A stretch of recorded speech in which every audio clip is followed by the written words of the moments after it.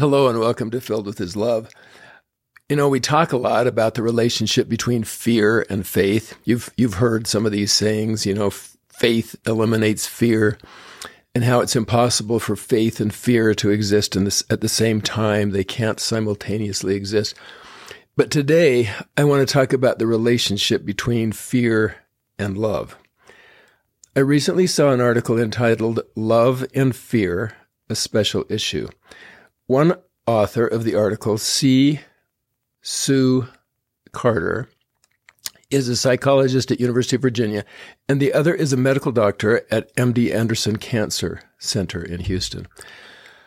I will share in this episode a few thoughts from their article and then add my own interpretations and conclusions. So one of the first things they say is we live in an uncertain world, sometimes inundated with fear and threats to survival. Yeah, for sure. These are my words, consider the war between Israel and Hamas, or between Russia and the Ukraine. News stories can increase fears in viewers, especially those who have relatives in the war zones. Yes, our world is inundated with fear. Then they go on, fear can be protective as a living organism anticipates and defends against danger. End quote. Okay, so for sure, there are some fears that are healthy. The fight or flight response is built into our brain. So when we see a mountain lion approaching us on the hiking trail, we choose either to fight by sticking around and poking it with a branch or something, or we choose to run away from it and flee. This is the fight or flight response. It's instinct, and it can save our life. But what happens when fear situations become too frequent? And I'm not talking about when mountain lions approach us too frequently on a hiking trail. I'm talking about when there are quite illogical fears. We have so many fears that we basically produce ourselves, that we make up. The mountain lion is a real logical fear, one that we need to deal with and have to deal with right at that moment. But when they become too frequent, when these fear situations that we sometimes create or help to create become too frequent, we can just have all kinds of mental and physical problems. We can become physically paralyzed at times. This can lead to post-traumatic stress later in life. So the authors say, quote, moreover, chronic or unchecked fear and anxiety can be deadly, end quote. So severe anxiety disorder can literally kill us. We know how common severe anxiety disorder is in our society and actually throughout the world. We've talked about this before in the podcast. It is actually an epidemic throughout the world. So that is such a problem for all human beings when we have severe anxiety and these frequent episodes with fear.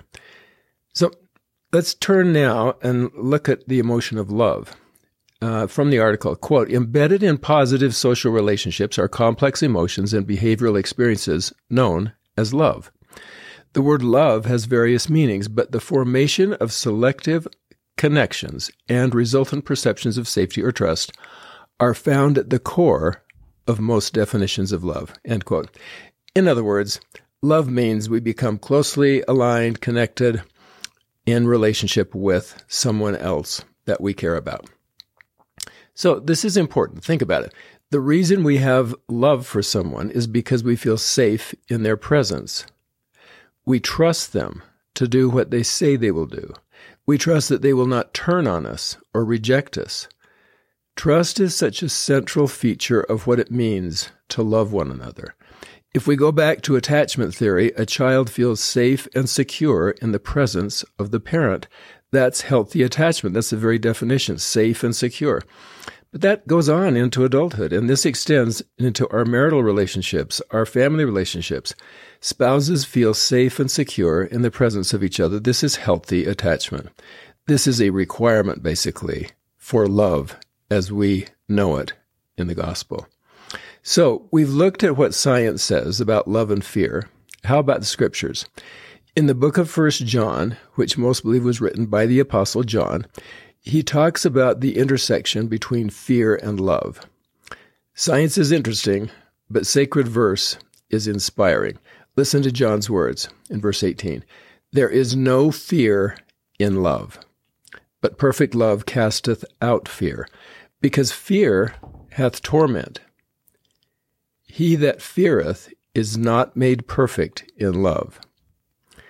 We love him, in other words, we love God, because he first loved us.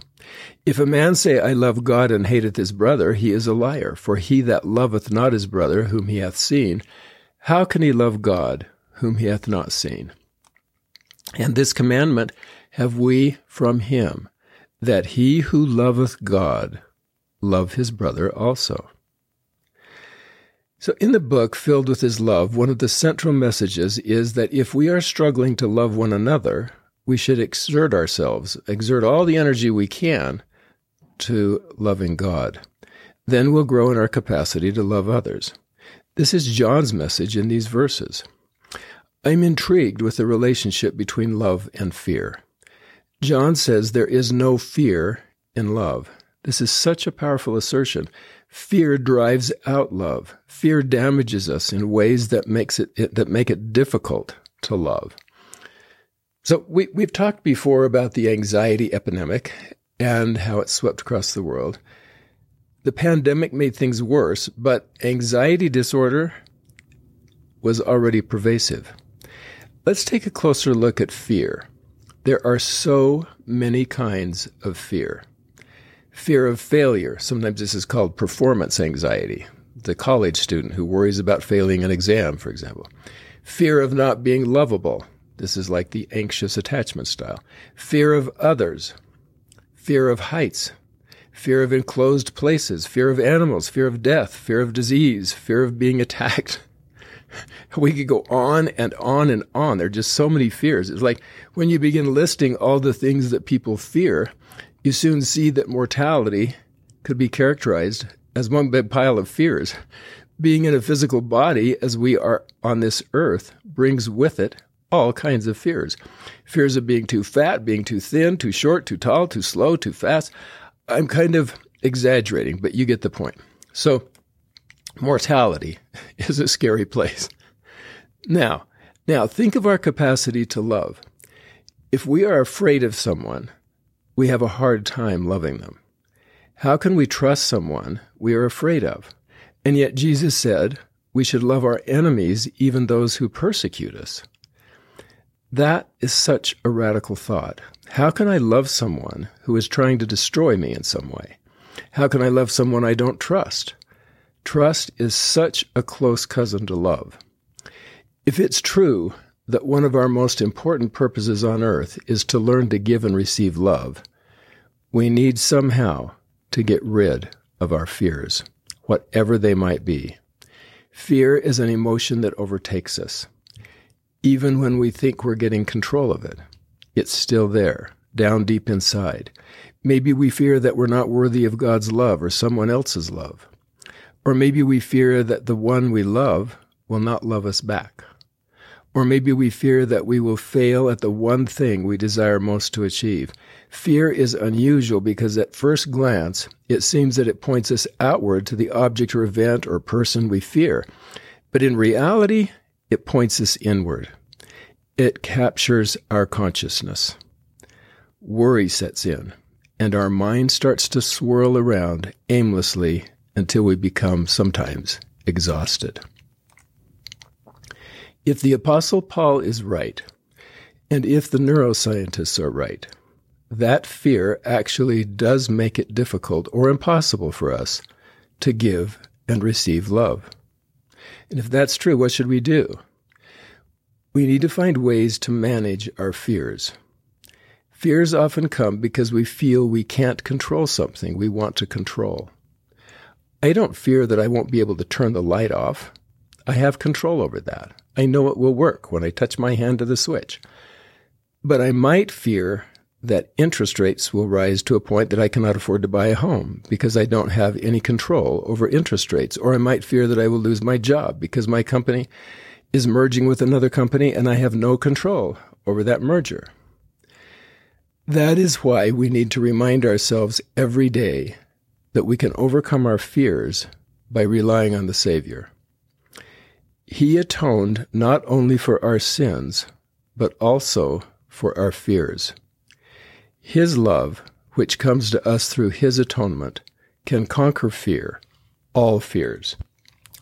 We know we can trust God above all others. We know He will never break His promises to us.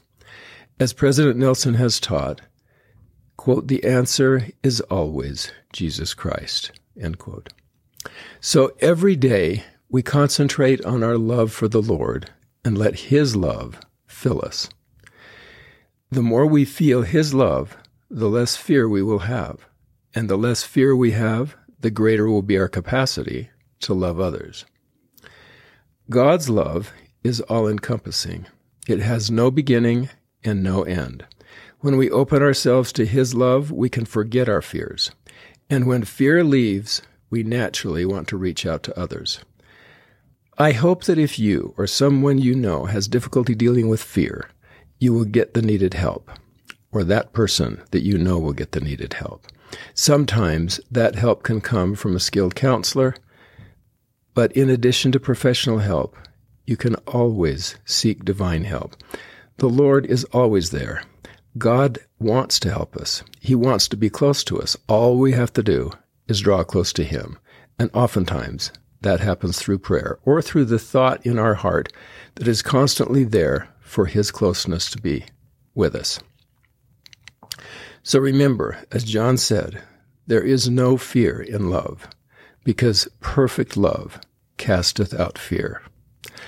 I hope this is helpful, and we look forward to seeing you next time.